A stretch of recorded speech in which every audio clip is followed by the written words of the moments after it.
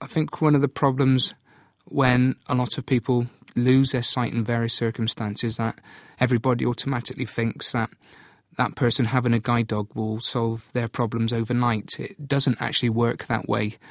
A guide dog is actually a mobility aid. It's not going to take you from A to B automatically without any instructions, and in many respects is a living, hairy, breathing white cane. It is a mobility aid. It will not do any different tasks for you other than a white cane will do. You've still got to tell it to turn left and turn right, to go forward. It will not make a decision, for example, to tell you when to cross the road. You have to tell the dog when to cross the road.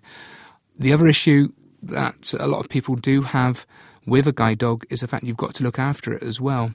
A dog has got to live in your home 24 hours a day, 7 days a week, 365 days a year. You've got to look after it. You've got to groom it every day. And dogs can become ill as well. They do have bad days as well. So the other issue as well with a guide dog is that you've also got to be a competent cane user. So, for example, if you do need to get from A to B one day and your dog is taken ill, that you can still undertake a certain route or have other mobility support as well. White canes are considered mobility aids. There are a number of white canes available to visually impaired people. You do need to have an assessment by a specialist worker to have a mobility aid issued that meets your needs and fulfills all your requirements as well. The general one that most people in the street probably would see is known as a symbol cane. It's a very lightweight, foldable type of white cane that really acts as a sign really to the general public and to drivers, for example, that a person does have a vision impairment.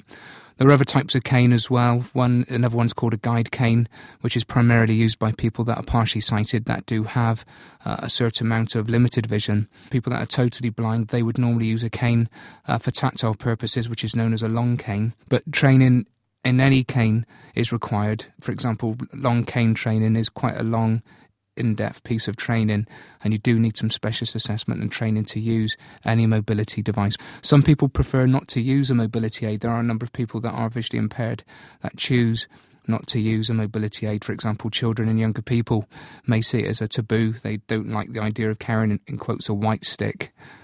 And it is a big issue for a lot of younger people.